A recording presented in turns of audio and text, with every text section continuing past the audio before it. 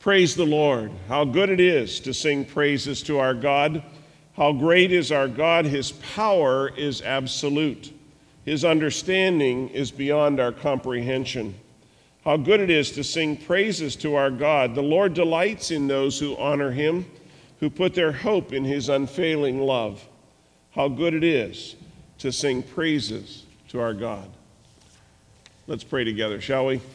We praise you, O God, for you have been faithful and true through good times and bad. Forgive us for doubting when we have not seen your hand at work, believing that you are too distant to care for us or too weak to act on our behalf. So open our eyes and our ears and our minds and our hearts today to the glory of what you are about in this world.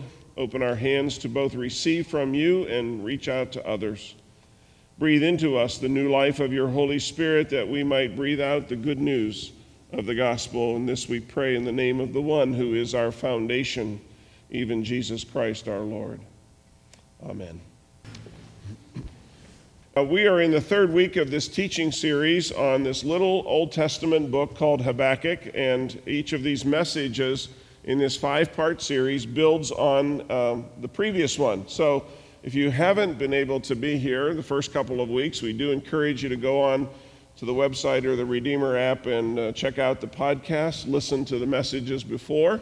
There's also printed copies available out in the lobby after each week's message. Today we're going to be talking about Habakkuk's influence on the New Testament theology of the Apostle Paul and upon the great reformer Martin Luther. So there's a little history in this message for you biblical history buffs, and there's a challenge for all of us as we seek to be people of faith. So we'll get to all of that in a few moments, but we're going to pray first, and then we're going to sing some more. Let's pray together. God of grace, we come with all that we have today, body, soul, mind, and spirit, to worship you. We have come for a glimpse of your kingdom of kindness, a world where love rules over all, a world where enemies embrace, a world where distinctions between friend and foe evaporate in the light of your love and grace. God, we dedicate this hour of worship to you in Jesus' name. Amen. Well, in today's message, we're talking about faith, and I'm going to focus our attention on 2 biblical texts, and we're going to hold those 2 texts side by side today because one is the key to the other. So I want to start with the words of the Apostle Paul in the New Testament to in the book of Romans, chapter 1, verse 17. And here's what Paul says. This good news tells us how God makes us right in his sight. This is accomplished from start to finish by faith. As the scriptures say, it is through faith that a righteous person has life. Now, I want you to notice the last part of that verse where Paul says, as the scriptures say. That means he is quoting from the Old Testament. Where did he find the phrase? It is through faith that a righteous person has life. Well, it comes from Habakkuk chapter 2, verse 4. Look at the proud. They trust in themselves, and their lives are crooked. But the righteous will live by their faithfulness to God. Now, many people agree that this is the central verse of this Old Testament book of Habakkuk. It is certainly one of the most crucial verses in all of the Bible. So here is this verse that's so important that it takes 3 New Testament books to explain it. In the phrase, the righteous will live by faith, is quoted in the book of Romans, chapter 1, in Galatians, chapter 3, and in Hebrews chapter 10. But more than that, these words are often described as the text that changed the world. It first changed one man, and that man literally made a huge impact on our world. Many of you may know the story of Martin Luther, but if you don't, he was at one time an obscure Roman Catholic monk who entered the monastery seeking to be set free from the heavy burden of guilt that he felt because of his sin. And though he was an obedient son of the church, he found no rest for his soul in all of the prayers or the fasting or the penance that he did. But his eyes were opened by God when he studied one day Paul's letter to the Roman church. And as he came to Romans chapter 1, verse 17, he pondered the meaning of the quotation that linked back to Habakkuk chapter 2. Reflecting back on what this text meant in his own life, Luther offers this testimony. He said, "When by the Spirit of God I understood these words, 'The just shall live by faith,' then I felt born again like a new man. I entered through the open doors into the very paradise of God." Now, when Martin Luther found that text, or more accurately, when that text found him, it turned his life upside down. No longer was he willing to remain a simple monk in the monastery at Erfurt, Germany. Once the blazing truth of justification by faith gripped his heart and soul, it ignited the fires of reform that spread throughout Europe and eventually to the ends of the earth. And yet this little phrase, "the righteous will live by faith," comes almost as an afterthought. In Habakkuk chapter 2, God pronounces judgment on the wicked Babylonians because they are greedy, because they are arrogant, because they are bloodthirsty and ruthless, because they kill without remorse, and because they give themselves over to every sort of evil. God promises to one day destroy them. But that day is a long way off. Babylon will not be destroyed for almost 70 years. They have a lot of looting yet to do. They will plunder many nations. Their end is determined, but it won't happen for a long time. So what do you do when you watch the bad guys steal and kill and behead their enemies? Well, it's a question that's almost ripped from today's headlines, isn't it? What do we do when evildoers come to power? Well, we remember that the righteous will live by faith. What do we do when our prayers seem to go unanswered? We remember that the righteous will live by faith. What do we do when our dreams turn to ashes? We remember that the righteous will live by faith.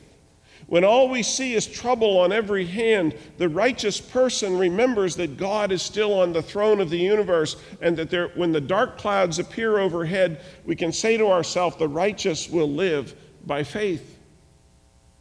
How much did Habakkuk understand about Luther and the Protestant Reformation? The answer is nothing at all. He understood these words entirely in the context of his own time.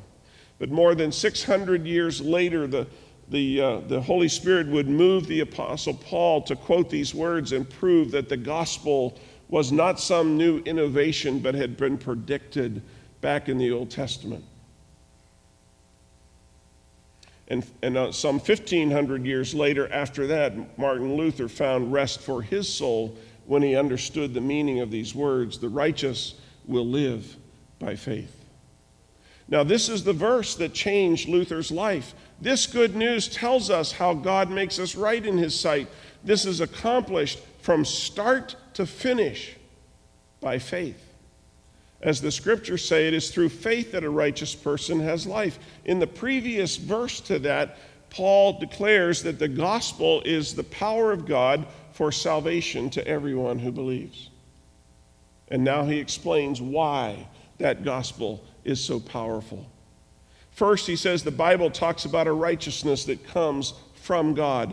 The word righteousness comes out of the courtrooms of the ancient world, and it simply means to declare not guilty, to find someone innocent of all charges. And if you're righteous in God's eyes, you can stand before him and be declared not guilty. The gospel of Jesus Christ provides for us what we could never provide for ourselves. In our own merit, we all stand condemned before God. And who would dare among us would dare to say, you know what? I'm good enough to get to heaven. As someone has said, a clear conscience is the result of a poor memory. The only person who thinks they're good enough to go to heaven is the person who doesn't know how bad they really are. You see, righteousness is what we need, but righteousness is not what we have. Therefore, God, knowing that we could never be righteous on our own, provided a righteousness that comes down from heaven above. It is not earned and it's not deserved, but it is given to us by God as a free gift. The Reformers had a special term for this. They called it alien righteousness. The term alien simply means from another place. When we visit another country, we are an alien in that country because we are from another place. And to say that we are saved by alien righteousness simply means that we are saved by righteousness that comes from another place. It comes not from within us as a result of our good deeds, but from outside of us entirely. And where can a guilty sinner find that kind of righteousness? We can find it in Jesus Christ. That's the alien righteousness that saves us. There's an old gospel hymn, some of you may know it. It's called "My Hope Is," the words in the first verse of it say, "My hope is built on nothing less than Jesus' blood and righteousness. I dare not trust the sweetest frame, but wholly lean on Jesus' name."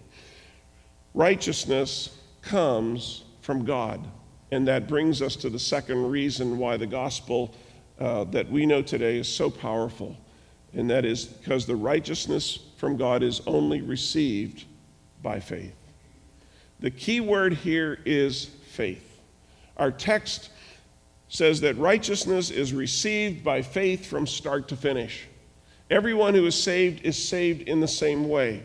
It is through faith alone and faith always. How can we be made right with God? The answer is simple, by receiving the righteousness of God that comes only through faith. Why do we need this? Well, we need it because we're all in the same boat, and that boat without God is going down. The Bible says in Romans 3:22 and 23, we are made right with God by placing our faith in Jesus Christ. And this is true for everyone who believes, no matter who we are. For everyone has sinned, and we all fall short of God's glorious standard. I want you to note that little phrase, "This is true for everyone." There's no difference between rich or poor. There's no difference between young or old. There's no difference between male or female or what color or gender or anything else in this world. We all stand condemned by God, and all of us are under the judgment of God.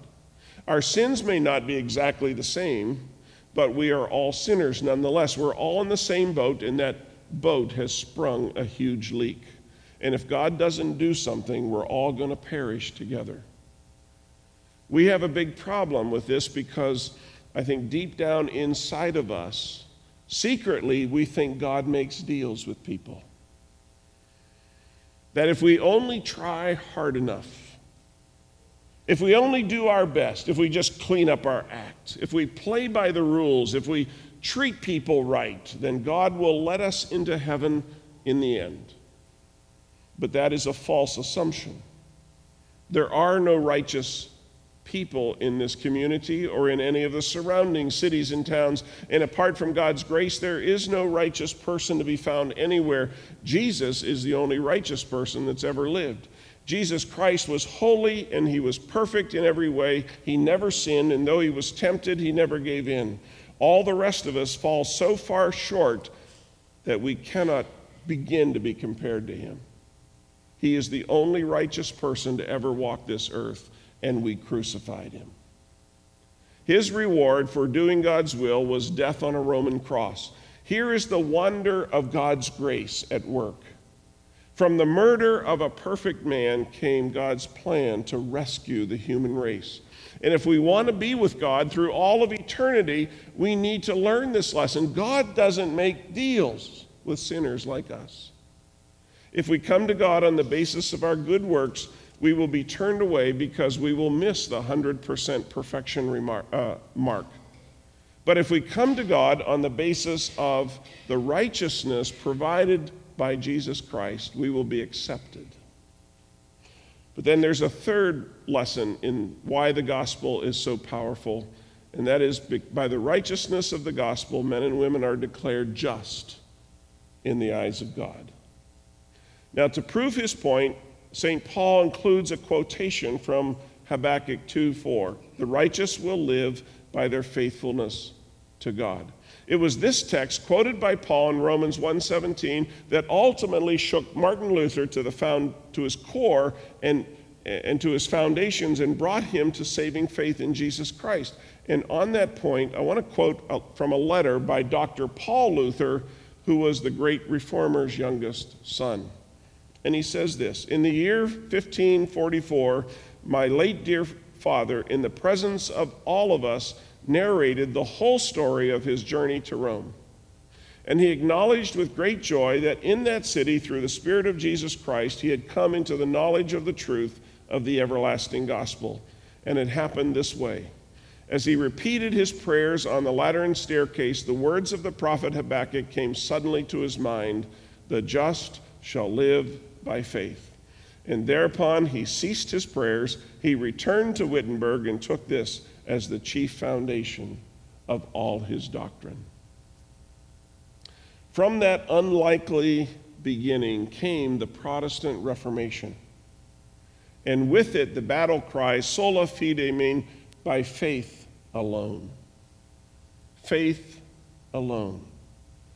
Not by works of the law, but by faith alone. Not by obedience to the church, but by faith alone. Not by human righteousness, faith alone. Not by baptism, faith alone. Not by good intentions, faith alone. Not by the sacraments, not by acts of charity, but by faith alone. Faith plus nothing and minus nothing. So what does it mean for us to have faith in this sense? Well, if you know what it means to believe a doctor when the doctor says you need surgery, you know already what it means to have some faith. You know what it means to step in. If you know what it means to step into the airplane, trusting your safety to the captain who's in the cockpit, you know what it means to have faith. If you know what it means to ask an attorney to plead your case in court, you know what it means to have faith. You see, faith is complete reliance upon another person to do what you can't do for yourself. Some may ask, how much faith does it take to go to heaven? And the answer is, it depends. The answer is twofold: not much and all you've got. If you're willing to trust Jesus Christ with as much faith as you happen to have, you can be saved. But if you're holding anything back, thinking that you maybe need to do something to help save yourself, forget it. See, saving faith is putting your trust in Jesus Christ and Him alone. In order to do that, you have to stop trying to save yourself. In the New Testament book of John, the Gospel of John, chapter 14, we read these words of Jesus. Jesus said, "Don't let your hearts be troubled. Trust in God. Trust also in me. There is more than enough room in my Father's home. If this were not so, would I have told you that I'm going to prepare a place for you? When everything is ready, I will come and get you so that you will always be where I am, and you know the way to where I'm going." "No, we don't, Lord," Thomas said. "We have no idea where you're going, so how can we know the way?" And Jesus looked at him and told him, "I am the way, and I am the truth, and I am the life. No one can come to me can come to the Father except through me." So believing in Jesus means trusting Him so much that if Jesus can't take us to be with Him, we aren't going to get there.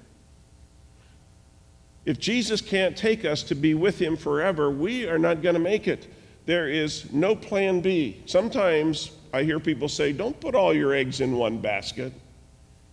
That may be good advice for gathering eggs, maybe even good advice for investing your money. But it's terrible advice when it comes to planning for your eternal soul. It's okay to put all your eggs in one basket, but only if that basket is labeled Jesus.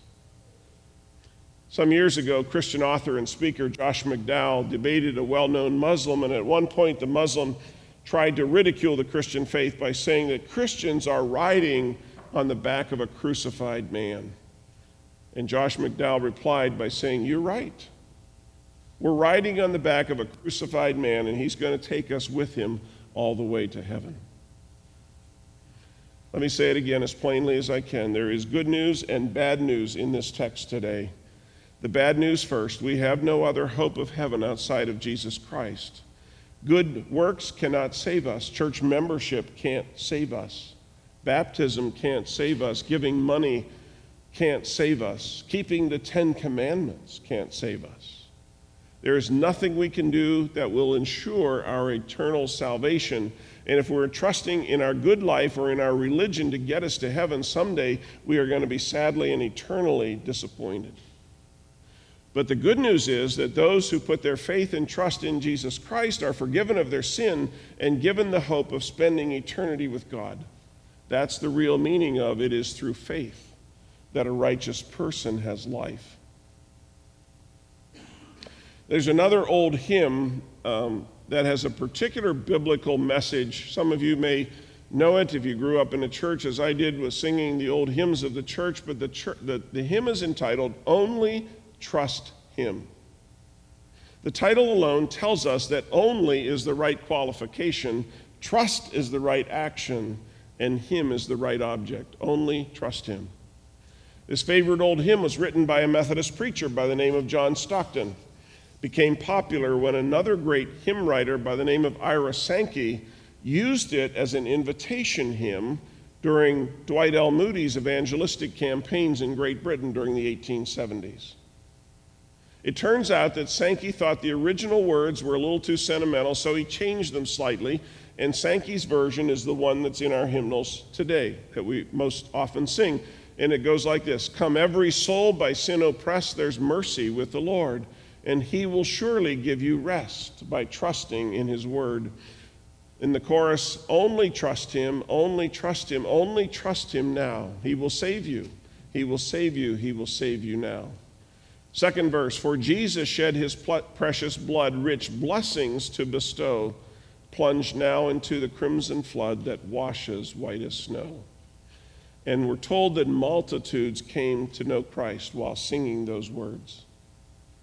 I happened to find one verse from the original version written by John Stockton, and this is the verse that drew people out of their seats and down the aisles as they came to Christ. And he wrote these words, O Jesus, blessed Jesus dear, I am coming now to you, since you have made the way so clear and full salvation free. Those words are rarely sung today, but they perfectly express what I've been trying to say in this message, and that is that anyone, anywhere, anytime can trust in Christ for salvation. That is the good news of the gospel. I said earlier that we're all in the same boat. We are all sinners desperately in need of God's grace and forgiveness. The death of Christ provided the full payment for our sin. And what we could not do for ourselves, God has already done for us through the death of His Son. And the only thing left for us to do is to believe in Him. So here's my challenge to you today. If you're hearing these words, I invite you to take them to heart. Move in the direction of the cross. Turn from your sin, lay down your self-will, and lay hold of the Son of God who loves you and died for you. Cast yourself completely on Christ for your salvation, and if you trust Him with your whole heart, He will certainly not turn you away. It all comes down to a few simple words. The righteous will live by their faithfulness to God. That's the message we preach. That's the message that changed the world. And it all started with Habakkuk some 2,700 years ago. Let's pray together. Patient God, we confess that we quickly lose heart and confidence in you when we're not living by faith in the Son of God. So forgive our lack of trust and reassure us with the presence of your Spirit that you are indeed with us and for us, and you're acting on our behalf in ways that are helpful and healing to us. Lord, we know that you love us and desire that all people turn to you in repentance and faith. So teach us today to trust in you with our whole heart, so that even in these times when you may seem inactive or unresponsive to us, we may trust your faithfulness to act when and how it's best in our lives. And we give it all to you in Jesus' name.